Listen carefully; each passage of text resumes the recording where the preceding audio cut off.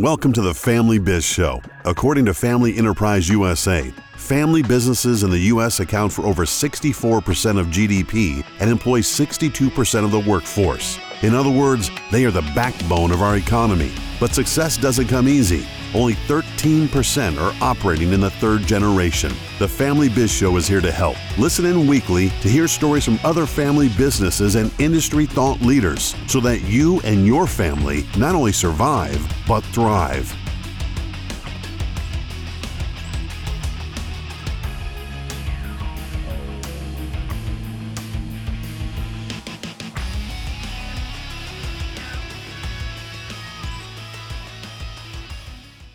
Welcome everybody to the Family Biz Show. My name is Michael Columbus with Family Wealth and Legacy in Rochester, New York. Welcome. I'm glad to have you all here today. We have a very exciting show for you today. We have Dr. Michelle Clark and Dr. Moira Summers joining us together, and we're very excited to have you both here. Welcome, both of you. Thank you. As we typically do, what I'd like to start with is, this idea of working with family-owned businesses for many, many people is like, that's a business. Today there's actually colleges and universities that study this, but when all of us started our journey, I'm guessing that that wasn't necessarily the case. So if you wouldn't mind, just talk about your journey. Where did you start? Give us the 3-minute rundown of how you got to where you are today, if you don't mind. Moira, would you mind kicking us off? Sure. Because family businesses are just all over the place, I had the chance to witness some of the triumphs and the tribulations through friends, friends at church and friends in the community, and just realized that, wow, there's a whole bunch of extra challenges when you rub elbows all day with the same people that you go home with. I am a clinician, and so I also got to see it from the clinical side when things weren't going so well. And then as a coach, I've been able to see it at the happy side when things are going very well and people are asking us to come on board to help with growth and to help with transitions. So I feel like I've seen it from a number of different angles. And during the pandemic, my husband and my 2 sons all started their own businesses. And so it's been so exciting to watch them launch. That's awesome. Well, thank you for joining us. Thank you. Michelle, would you mind telling us about your journey? I'd be happy to. So I too started out as a psychologist in clinical practice, working with really troubled families, and at one point made a complete redirection to become a business psychologist. And as part of that journey, I was facilitating meetings for a group called the Chief Executive Network. Okay. And what I noticed is they would introduce me as Dr. Clark, the psychologist, and at every happy hour, I would have a line of people waiting to buy me a drink. And they would always start with, I'm in a family business and my dad or my mom. After enough of those events, I came to realize there was a huge need, and that a lot of the things that I understood about families from my clinical practice and about business from the work that I had done really intersected. And the further I got into it, the more I realized those families often had lots of lawyers, accountants, financial advisors, all of whom had no interest whatsoever in talking to the family about the drama, and couldn't be happier to have an additional player on the team. And so that became a niche that flowed easily. Wonderful.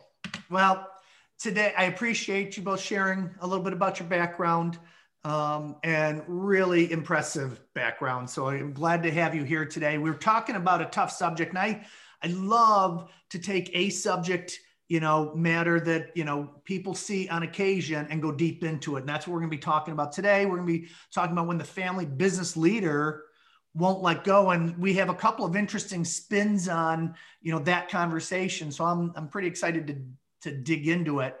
Why don't, Dr. Summers, why don't you set us up in terms of talking about, you know, the impact of these family relationships during leadership transition, talking about, you know, what it's like, you know, what it's like when you're seeing, you know, the leader that won't let go. You know, if you just set that up for us a little bit. Sure. So, you know, I hate to be talking about hard stuff right off the top. Really, we're groovy, fun-loving gals. We are, but we're just going to go right for the mess. And so some of the mess has to do with the fact that, you know, people have loved their businesses and they've grown them, and it's been their hobby as well as their livelihood. And so it's just wrenching sometimes to let go of something that has been so successful and so effective and so meaningful, you know, just all wrapped up into one, especially if there's nothing anywhere near as compelling that they're moving towards. So that's one of the big challenges, is not just retiring from, but retiring to. I know that's not earth-shattering news, but boy, is it a thing. Agreed. Dr. Clark, do you want to add to that? Certainly. So, you know, I love what Moira said about business owners, and particularly business founders, wrap the entirety of their identity around their business often. And that excludes other types of relationships and other types of hobbies. And I think from a generational perspective, the generation that we had that is nearing retirement now, particularly for the male business founders, grew up at a time when men's role identity was all about being a provider and a success in the world of work. And so when you take that cultural underpinning plus the intensity of founding a business, you often end up with a large group of people who don't have a robust other life, a personal life. Their personal life is their business as well as their professional life. And that brings up, you know, a huge vacuum that when they look at what comes next, and that can really lead to, you know, fears about what happens to them. There's all the horror stories about the person that retires and has a heart attack the next day, or you know, things like that. And so mortality fears and fears of not being relevant and valued can really kick in around the times of those transitions. What I've also seen in a continuation of that is, you know, there are a subset of people who would be ostensibly good to go, like they would really like to leave, but either they're not fully confident in who's taking over, or it's just hard to watch somebody else put their own stamp on it or make their own mistakes. You know, we forget in the process of building our own businesses how many missteps that we personally took along the way. But it's less painful to be the one in control of the car that got the speeding ticket than to be the one who says, "You idiot, why did you get a speeding ticket?" It's just the control over even something like mistakes is hard. It's harder to be the bystander, the witness to that. Agreed. Love it. I want to talk about kind of the impact on the relationships that can happen during these transition times. But before we dive into that, one of the things that just pops into my head as you were talking about the, you know, all of this is we did a book club a couple months back, last quarter, where we did Simon Sinek's The Infinite Game.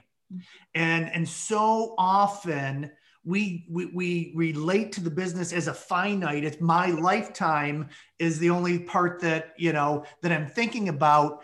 And if we can, the sooner we can think about it as the infinite game, is because business is not a game that you win or lose. They always just keep, you know, it will keep going. And family is 100% infinite. You know, it keeps moving on.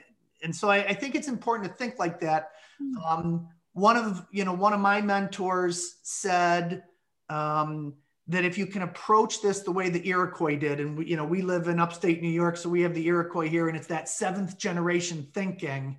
And it's hard to do because nobody's questioning you that way early on in your career to say, what are you doing today to be thinking about 7 generations from now? As you're building this, we're all thinking about how do I put food on the table? How do I take care of my family right now? And it's really tough to separate those two pieces. Appreciate that's just what popped into my head as you were talking. So I just wanted to put that out there. Mm-hmm. Let's talk about, what are some of the negative and positive impacts that can happen during these transition times when we're talking about the transitional leadership, and then we'll talk about, we'll dive in a little deeper on that. Why don't you go ahead, Michelle? Sure. So transition times are obviously have a dual-edged sword, right? That those times of transition are often a time for regeneration, for new ideas, for innovation to happen. And they're also often a time where there's conflict and tension.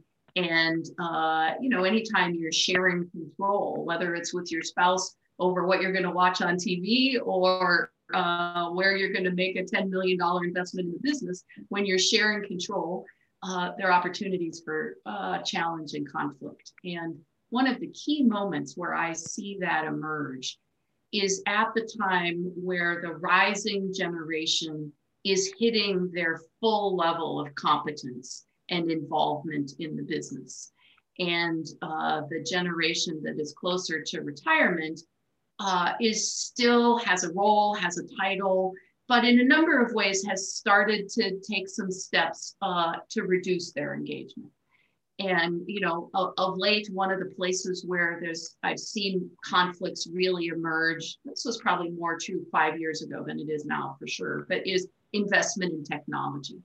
And the retiring generation wanting to invest money in ways that they have been successful in the past in building the business, and the next generation with a ton more technological savvy and a sense of what was coming in the marketplace, wanting to take big amounts of money and invest it, in that sense of the retiring generation not being savvy with technology and not really embracing what was coming next, and the rising generation feeling almost a sense of panic that if we don't get ahead of this, I'm going to be paying the price for it 10 years from now.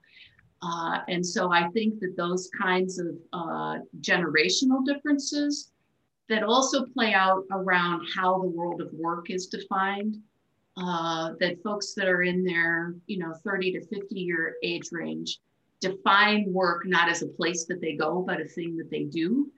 And so there also often is conflict around work hours, that the parents may look and say, these darn kids are not putting in anywhere near the hours that I used to put in.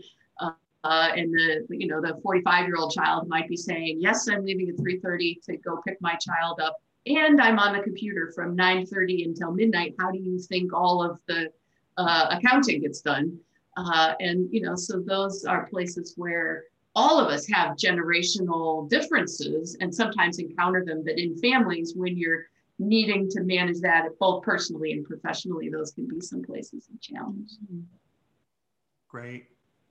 I was struck as you were talking about, I'm on faculty with the Financial Transitionist Institute, where we teach people how to work with folks in transition. And we always say that transitions have 4 stages. There's an anticipation part, if you're lucky, right? Unless it's sort of something sudden, but most of us have a little bit of time to think about the major life things that might be on the horizon. And then there's a phase of ending. And again, how definitive that ending is varies from person to person. If the transition is marriage, one would hope that single life ends at once. That's just my value. I don't mean, and then there's this crazy third phase of passage where, it's just filled with chaos as well as possibilities. And it really is a bit of a zany ride until you get to the 4th circle, or the 4th stage, which is the new normal. Mm-hmm. And as I said, sometimes you sometimes these phases are overlapping and sometimes they're quite distinct. But new normal takes a long while to get to. And darn it, wouldn't you know it, as soon as you get to a new normal, something else changes. And I think one of the really interesting things is that, you know, the person who's moving out of the business is going through her own transition or his own transition. The people who are coming up behind them are going through their transitions. And that's just with respect to business life. There's also personal life, right? So it starts looking like one of those, if we're going to talk about indigenous metaphors, right? Like one of the Hopi hoop dances. There's so many things swinging around that you're managing. And the business itself is almost, you know, like a person in some ways, that it too has to adapt to transitions. And so I think it's just so important that we keep this spirit of graciousness and curiosity and really a growth mindset, and this always remember that these people are not the enemy. These are my people, and together we are on this journey that is going to see growth for all of us. And if we're willing to step out in front of that and say, bring it on, I want to be the best possible version of me as I can during this time, it sets it up to be so much better a passage. As you were talking, the piece, we've talked about it on the show several times, so some people will have heard of this already, but that 3-circle model just instantly pops into your head. Yeah. Mm-hmm. And so one of the things that, you know, we try to work with people on is to say, you know, they draw out that Venn diagram and those circles are exactly the same size, and they never are exactly the same size. So just to be clear, the circles you're talking about are ownership, business, and family? Perfect. Thank you. I appreciate that for those listening. Appreciate it. And when you have those 3 different circles and you're juggling those, every diagram that I've ever seen, they show them with all of them being equal, and they are never equal. And there was times when you're focusing way too much on the business, and the decisions are being made from a management or the business level, and we're forgetting about the family aspect, or we're forgetting about the ownership aspect. And there'll be times when, you know, that's flipped, and we're, you know, a lot of times need to be focused on the family, and especially as new family members are coming in or families are going through transition outside of the business. And so just a really clear picture, I think, to help people as you're going through these transitions, just to remember that those circles are not equal, but you do have to pay attention to the ownership, the business and management of it in the family as you're going through these pieces. Michelle. And the other thing that I think is important to add to that visual is, as the family is going through this passage, most family-owned businesses have employees, non-family employees, right, that are there, that are also going through this passage. And, you know, I went through some pretty tough passages with my parents. And I was lucky enough, I didn't have to have an audience to, you know, how well I managed that much of the time. And often the success of the business in the midst of transition is also connected to the non-family members that are doing the day-to-day work, and their sense of stability and inclusion and confidence in the family passage, leading to an end result that is a business that they want to continue to take part of. And thinking of your 3 circles plus an additional level that's deeply connected to those things. And add that one more to that is then you have the family members, right, that don't work in the business, that are also going through this and affected by all of that. So there's a lot of different layers of the onion, so to speak, to pull back. How, you know, if I'm the leader, how do I know if you're talking about me right now? I guess that would be, what should be some of the things that I should be, questions maybe that I should be asking myself in terms of how am I handling this transition, and might I be looking at this thing differently than I might not be, you know, how do I know if I'm not able to let go? I would say probably one of the biggest indicators is, how often have you asked for feedback? about how you're doing? How often have you really gone out in front of any issues that might possibly be developing and said, am I giving you the space you need? Am I giving you sufficient support? What could I be doing differently? What do you need me to step out of entirely? Where do you feel that you are under my shadow or unable to escape my gravitational orbit? Where do you feel that you're lost, right? Like, just if you're not asking those questions, then it's possible that you are missing really, really valuable data about yourself. And so I would just say, it's always so much easier to get feedback when you ask for it and when you can sort of prepare and remind. Well, try to, if you want to be sure that you're not that leader who's in the way, then definitely get out in front by asking those questions. Great. Michelle, anything to add to that? What's coming to mind for you? So I absolutely agree with what Moira just said. And another thing that I would say that's an example of that is one of the focuses that I have with families that I work with is it's always better to have preemptive conversations before the conversation has somebody's name on it. So often that relates to if there's a chance that children are coming into the business, it's always better to have a conversation about, what's your take on part-time work before it's got, somebody's child's name attached to it. And I think that same thing is true. If you're the leader of a family business and retirement is still a ways away, getting proactive about coming up with that plan of how would you know, if you start asking those questions, for example, when you're 50 and you're at the peak of your leadership of the family business and you've sketched out what's going to happen in the future, it's a lot easier to then have that conversation not feel so painful at whatever point that it starts to kick in. That would be one important thing, is as early as you can start those conversations, as well as early as you can start to build your retirement and where you want that to be, what you want to be able to be doing. It's a lot, just as it's a lot easier to retire when you start saving at 25 than if you start at 50. If you start building your post-retirement life at 50, it's going to be a whole lot deeper and richer than if you don't start thinking about your post-retirement life until you're 67. Mm. It's funny because that's a new career has kind of blossomed in the last probably, I'd say 10, 15 years, where there are people that do executive coaching to help people to determine what does retirement look like for you.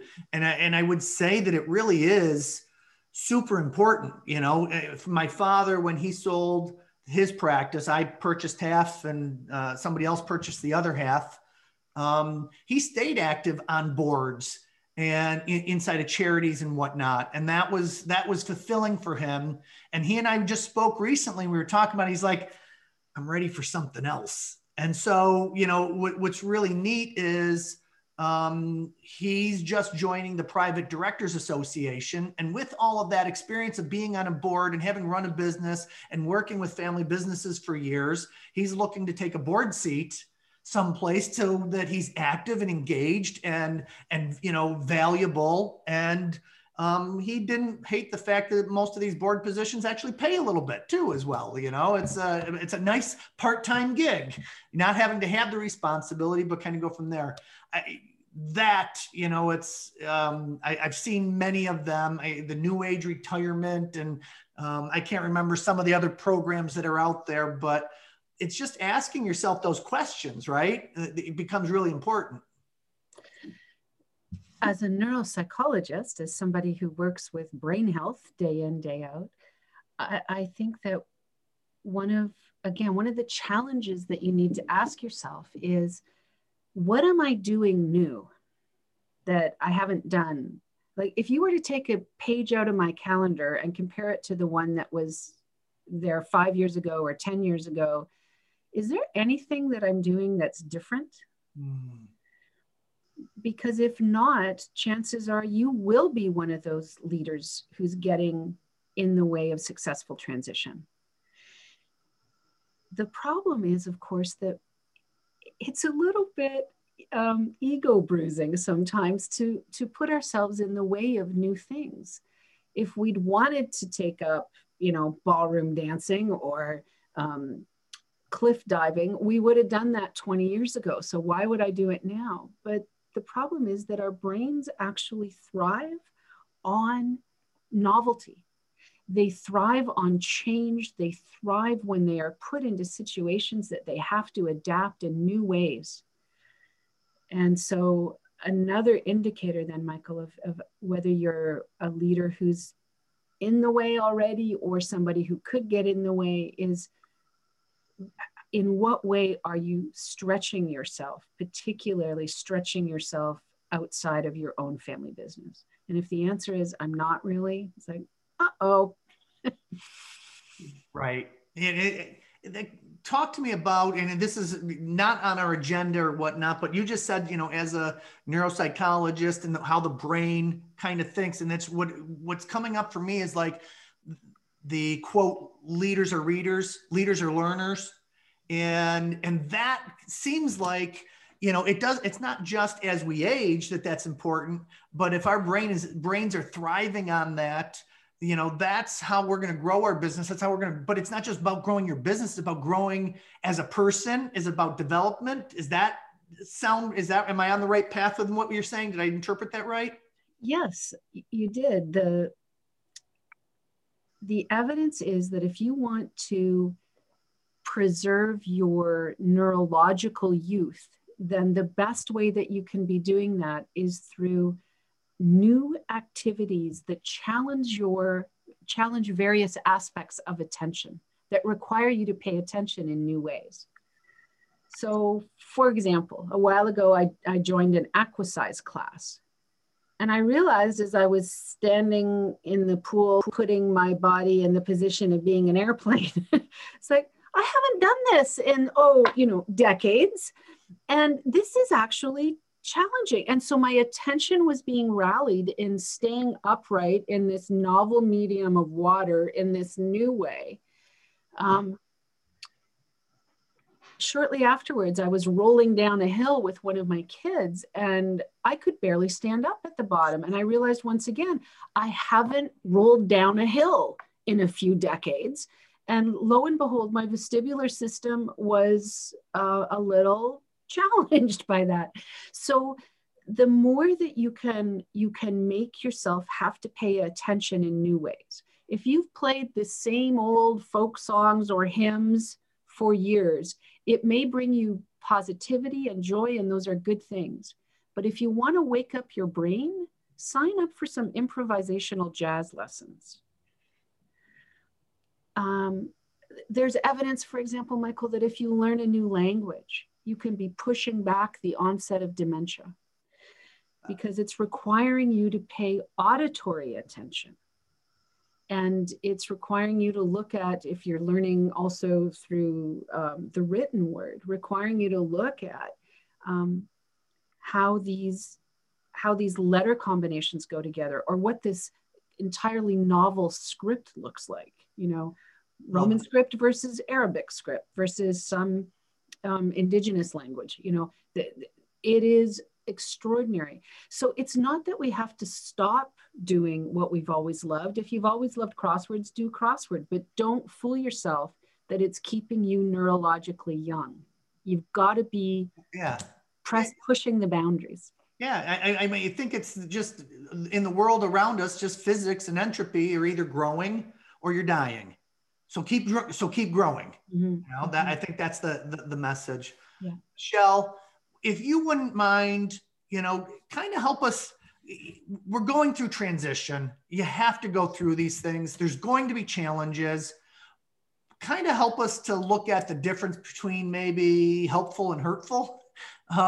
There are some things, that I might take on a challenge, and why would one thing be helpful versus another thing being hurtful as we're going through these leadership transitions?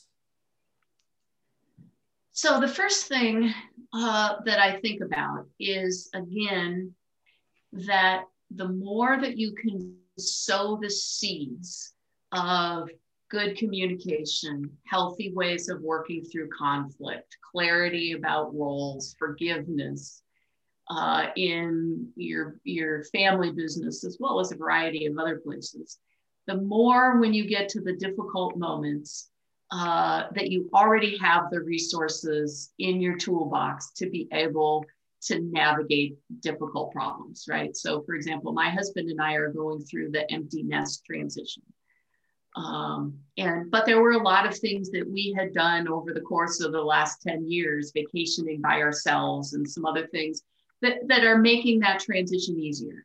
Whereas I know a lot of other folks struggle with that transition. So first of all, one of the things that creates problems in transitions are unspoken conflicts or spoken conflicts that have never gotten resolved. So things that you can do proactively to not let things that are a small issue when roles and control are very clear, right? When roles and control are very clear, there's a lot of things that people may not like, but they don't cause conflict. But that the second that the control shifts, that then things bubble to the surface that have been there under the surface for a pretty long time.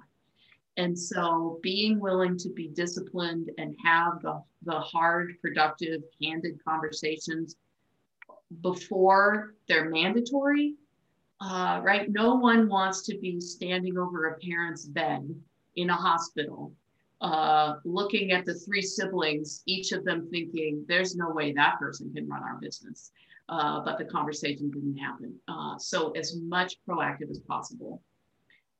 The other thing is adversity and diversity are the two things that build strong leaders, whether they're in family businesses or not. And so to Moira's point about bringing diversity of experiences so that people become more multidimensional as they age within the family business means that when unexpected things happen, you have a stronger bench strength to fill in unexpected gaps that emerge. And then the final thing is get help when you need it, right? It's at a certain point in life, a lot of us decide that we really need a personal trainer if we're gonna keep up the discipline of exercise and not just do the same X number of minutes on the elliptical in perpetuity, knowing it doesn't add that extra benefit. There are points when bringing in whatever resources you need, who are experts, to help with the particular problem that you have is really beneficial. And again, coming to agreements about what some of those places are and when you're going to implement that, it's always easier to have the conversation in the thing. Great. Moira, do you kind of take what Michelle was saying and maybe take an example of a family that you worked with that was in transition that they were helpful, and one that might've been hurtful, and how you kind of pulled them apart a little bit or worked through that? I'm actually going to take the same family as an example where they did build bench strength in their own kids in terms of just making sure that the kids knew that they had unconstrained life options, that they weren't obligated to go into the business.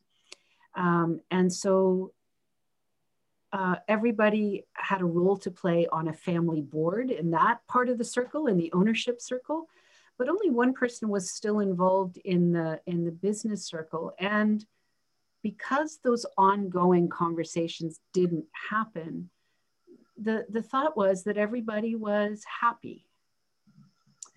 And so all of the good things that had been done throughout Generation 2's childhood, and the welcoming of different people into the family through the in-laws, all of those good things had happened, but it kind of stopped once adulthood, and their own family stopped.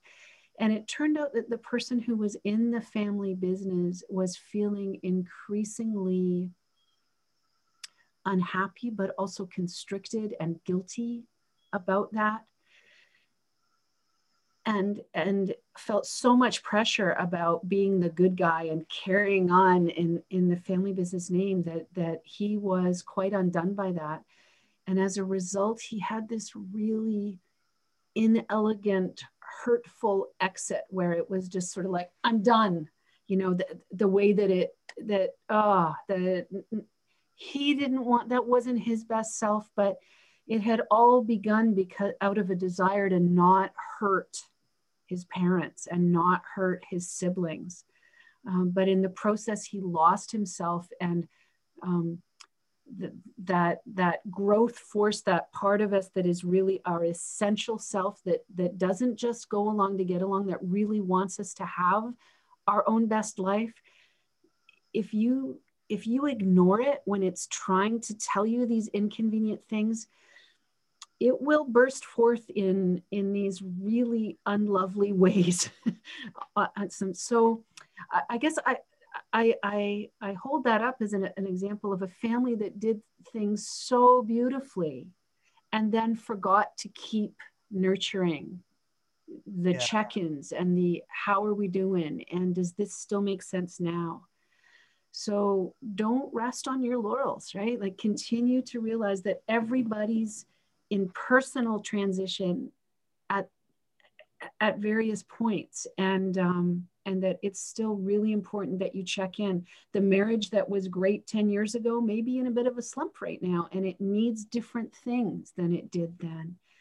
And so always, if there's a message coming out of the podcast today, a theme, it seems to be the proactive. Yes. Get out ahead of trouble before it starts. Ask for feedback before it's coming at you screaming. Develop new things before you can't develop new things. Yeah. The more that you can save enough of your bandwidth for growth and proactivity, the better off you're going to be. Perfect. What's jumping in for me as I'm thinking about, as a business coach, we are always making sure that we're dealing with, the talent, the non-family, employees, and we're doing quarterly reviews and we're checking in with them. Are you happy? Are you healthy? What's going on? And are we challenging you? How are you? And then we want to tell you how you're doing and how we feel you're doing, and put that together. But so often we forget to do that with family members because it's family. And so it's, I guess, a lot of times when we talk about the review with family members, yes, we do want to still talk about productivity and making sure that people aren't taking the job for granted and doing those things. But then there's that other piece of this, right? That other piece is, do you want to be here?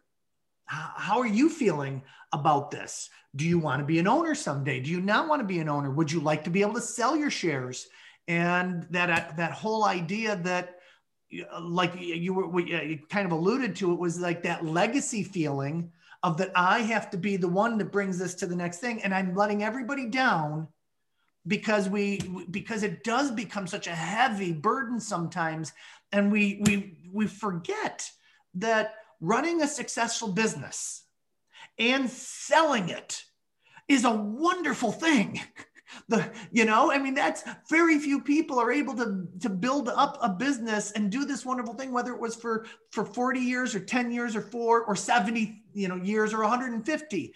It's A-okay. Most of the businesses on the S&P 500 or the Dow Jones, they don't exist any longer. They've been sold or taken over or merged. And that's just part of the business world. And we should be equally willing to celebrate, holy cow, as a family, we just did something pretty awesome. And now maybe we'll develop some painters and some psychologists and some dentists out of this. We don't always have to have that business isn't what, we don't have to be the business, right? Mm-hmm. Mm-hmm. Michelle, any other stories or examples? I think that we, as individuals, we all learn better from stories and connect those dots. Anything that you can help us to connect those dots? Yes. So one of my follow-up points, and then I have a good example, is that all of us cope better with adversity when we have some sense that we have control and we have choices. And one of the things that can be particularly important for rising generations within family businesses is that they continue to have enough experiences that their career options are open to them. Because what you don't want is somebody who, is at 45 years old, has only done things in the family business, they're unhappy, but they don't feel like they could go and get another job without taking a 2/3 pay cut and having to start at the bottom. And so a family business client that I worked with actually had some pretty intense beliefs about that their children should come into the business. And one of the children for a period of time really became the black sheep of the family and, moved to another state to have jobs in places that were entirely different from where the family business was. And there was a lot of conflict during that time period. And there was an unexpected change in the health of the founder.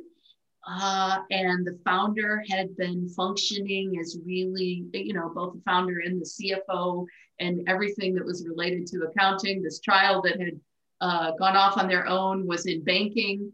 And all of a sudden, there was a massive gap at a time that was very difficult financially. And this person was able to come back home, back into the family business and contribute in a way that was vastly more powerful than if he had done what was expected and stayed within the family business the entire time. And having watched that happen, they as a group really came to some conclusions about G3 and the ways that they were going to empower G3 and really see as permeable somebody's ability to come into the family business and then go have a diverse experience somewhere else. And that didn't have to be, you've betrayed us. It could be you're building resources for the future that we may need to tap into. And that approach of really allowing diverse career paths so that people have choices at any point within the family business makes a massive difference in terms of people being there because they want to. And that always goes better. Great. Moira, anything to add to that? You just looked like you were. Yeah, it's just so much. I don't know. For some reason, my mind just went to Billy Elliot, that musical. I was thinking also about how even things that we're not necessarily embracing because we want them to happen, or nevertheless, we still need to be proactive about it, Michael. Again, as a neuropsychologist, one of the things that I'm often called in to do, and I wish I'd been called 15 years earlier, is to deal with a leader who has cognitive incapacity. And often it is because they've stayed in the saddle way too long. One family right now, that leader is in the 90s, which is,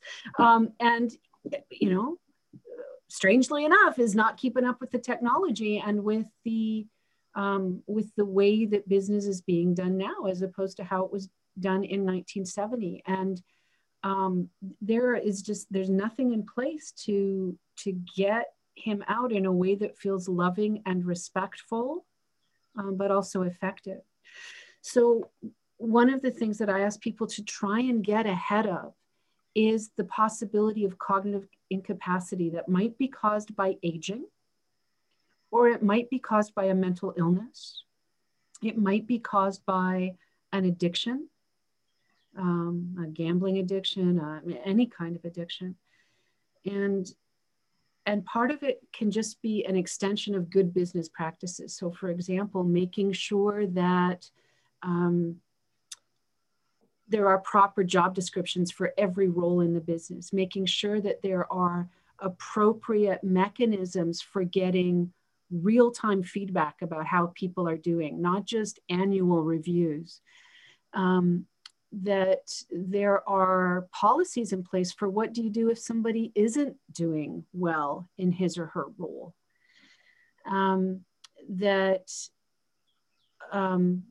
That there isn't the possibility for one person to take the whole company down financially because that person is the only person who knows what the checkbook, what the checking account is looking like.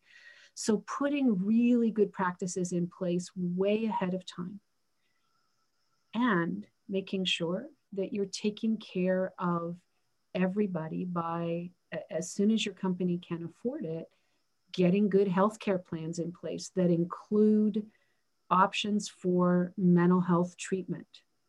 You know, I know most family businesses are not Starbucks, but they were in the news a few years ago because when they looked at what was most likely to take people to contribute to absenteeism or presenteeism, it all came down to mental health.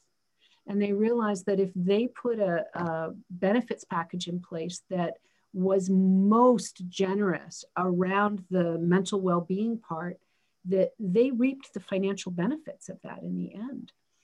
And so there is a business case for taking care of mental health at all levels of the company, up to and including the C-suite. Wonderful. That's it's an interesting concept. I think it goes right back to what you were saying in the beginning. And because dementia and Alzheimer's is so prevalent in our society today, that it's, you know, being proactive and having these conversations before they become an issue. I want to come back to that in a second, but Michelle, something that I think it was something that you said, talking about the family that the black sheep, right? He didn't come right into the family business. Where's that Moira? And one of the things that, you know, that I thought about, two things that went through my head is, one is putting in place the ability for family members to have a sabbatical. You know, and my uncle is a priest, and, you know, that's very prevalent in that world because they want them to go out. They want them to have a new experience. They want them to get their health in their, you know, and, you know, they want to have a mental break from all of the drain of being around and taking care of everybody else. And so my uncle has had several sabbaticals, and we've talked about you know, how energetic he comes back and happy and ready to take it on again. And if we think about the family, that those dynamics, because those dynamics are so draining sometimes, that's just there's a lot of work to be part of that family business at times, that to put into place to say every 3 years, it's okay to take a sabbatical. But while you're going to take that sabbatical, tell us what you're going to come back with. Where are you going to go? What are you going to do? And, you know, the idea is to do exactly that. And the other thing that went through my head is just looking at the country that we live in today. You know, when we look at the US and Canada as well, but just big melting pots, right? And that diversity has led to some of the best things that have happened through the country, because we didn't rely on any one set of rules or standards or whatnot to get us to who we are today. And it's changed. So there is some good news around that. And I think it's the same thing for a family business. If you only know how to do something a certain way, like you were saying, you know, that you're going to, you know, at 90, you're going to be out of luck and you're not going to be able to put those pieces together the same way. So, you know, going out and sending people out on missions to find out, you know, go work for the competition for a year and then come on back. And maybe it's the competition in another state, you know, maybe it's not direct competitors, but maybe it's, you know, we're going to send you out to another, you know, company, and maybe you could even do a switch. You send me your kid, I'll send you my kid, and to find, somebody that is doing that so that you can see what to do and probably what not to do at some levels. When you've got, let's talk about some of the ways that the leader, we hit on them earlier, but and then I want to come back and I want to finish up with more of the dementia piece because I do think it's so prevalent today. But what are some of the other ways that we can, have different roles? We can have different, levels of importance so that our role, our identity isn't just as the leader of the business. What are some of the ways that you've seen families do that and other leaders do that? Michelle, do you want to? So one of the things I'll start with and then work backwards. So from what Moira said about, proofing your business against dementia and some of those other things, one of the best external tools is to have a strong board that's made up of people who are not family members, because it's a lot easier for strong external board members. I still remember the conversation I had to have with my mom about that she couldn't drive anymore and walking out with the car keys, right? It's really hard for kids to have those conversations. So when you have external board members who can provide some of those conversations so it doesn't create a family rift, that can be incredibly important. And Michael, to your question, right, that's one option for people to get better exposure. Is I know a number of family businesses who have swapped board membership. So, a G2 member is a board for, somebody in their same market, but 5 states away, and they've swapped. And that has been a really phenomenal growth experience and way for somebody to diversify what they're doing. I love that one. The other part that the board brings is that diversity. So I'm on the board of a small insurance company, property casualty company. And as they're putting that board together, they're always looking at diversity, 1 by age, 2 by, gender and different life experiences and whatnot. But then it's also by one's an attorney, one's an accountant, one's, a financial advisor, somebody else's, has a background in IT. And so you're bringing in these expertises and that are just different than you might have in your leadership or on your team so that you can be exposed to some just different levels of thinking. And that's really what the board's job is, to do that. But I love what you said is, if you did a boards, the board swap, or the board seat swap, I think that's brilliant. And I haven't heard that one before, but that's a really nice way then to bring that in to, bring the diversity and at the same time have somebody from the outside. When you're going into the next generation, the rising generation, right? And you've got 2 or 3 very capable individuals that could be the next CEO. Who's going to make that decision? How do you decide that? Maybe that really becomes the role of the board at that point, is to say, let's take the family off of this and let's help you to figure those things out. And getting some of that outside advice. Thank you. That was great. I love that one. The board thing is so tricky because sometimes they don't have a sense of mandate necessarily.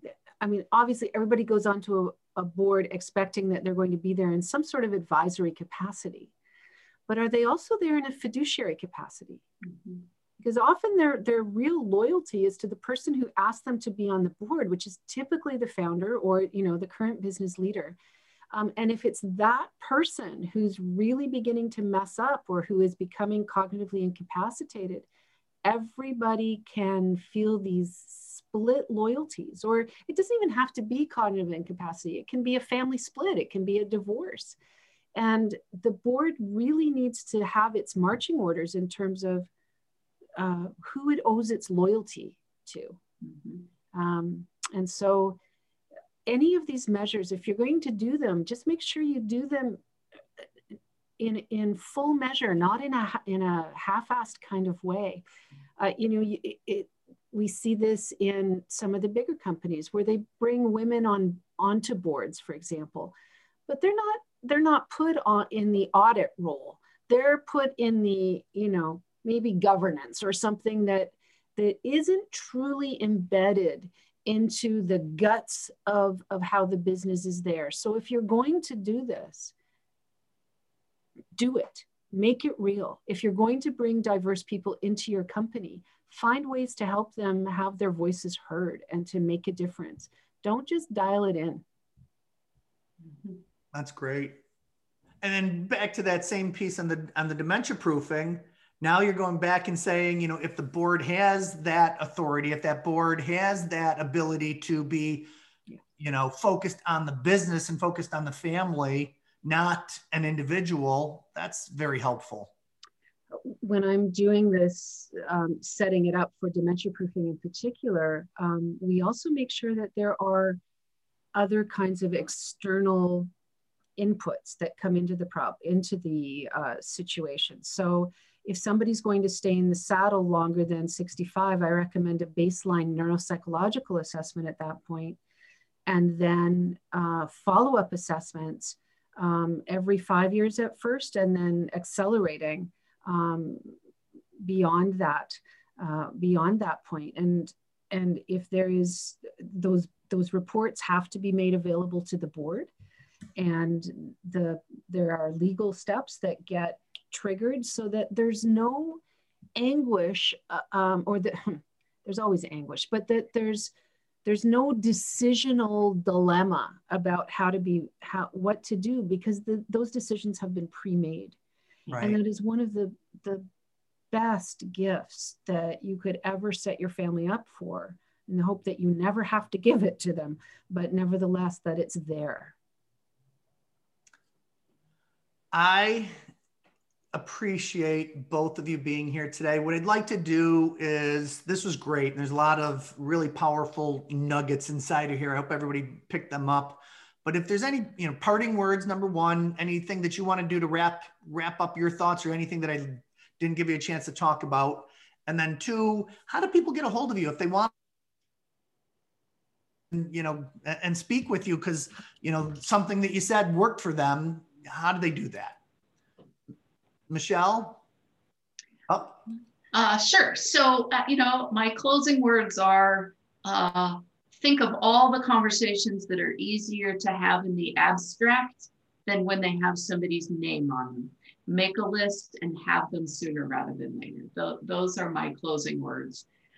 I intentionally don't have a website because I really primarily work with people that come through other people that I know, but you're welcome to have my email address, which is pretty easy, michelle@michelleclarkphd.com. And I do a fair number of these kind of speaking, interview, engagement kind of things that I'd be happy to help with going forward. Great, thank you. She's just out of witness protection, so she's still kind of hard to find.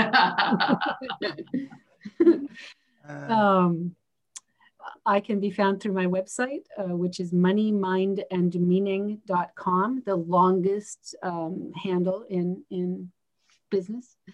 The things that you would do differently if you could do it again, I'd start with that one.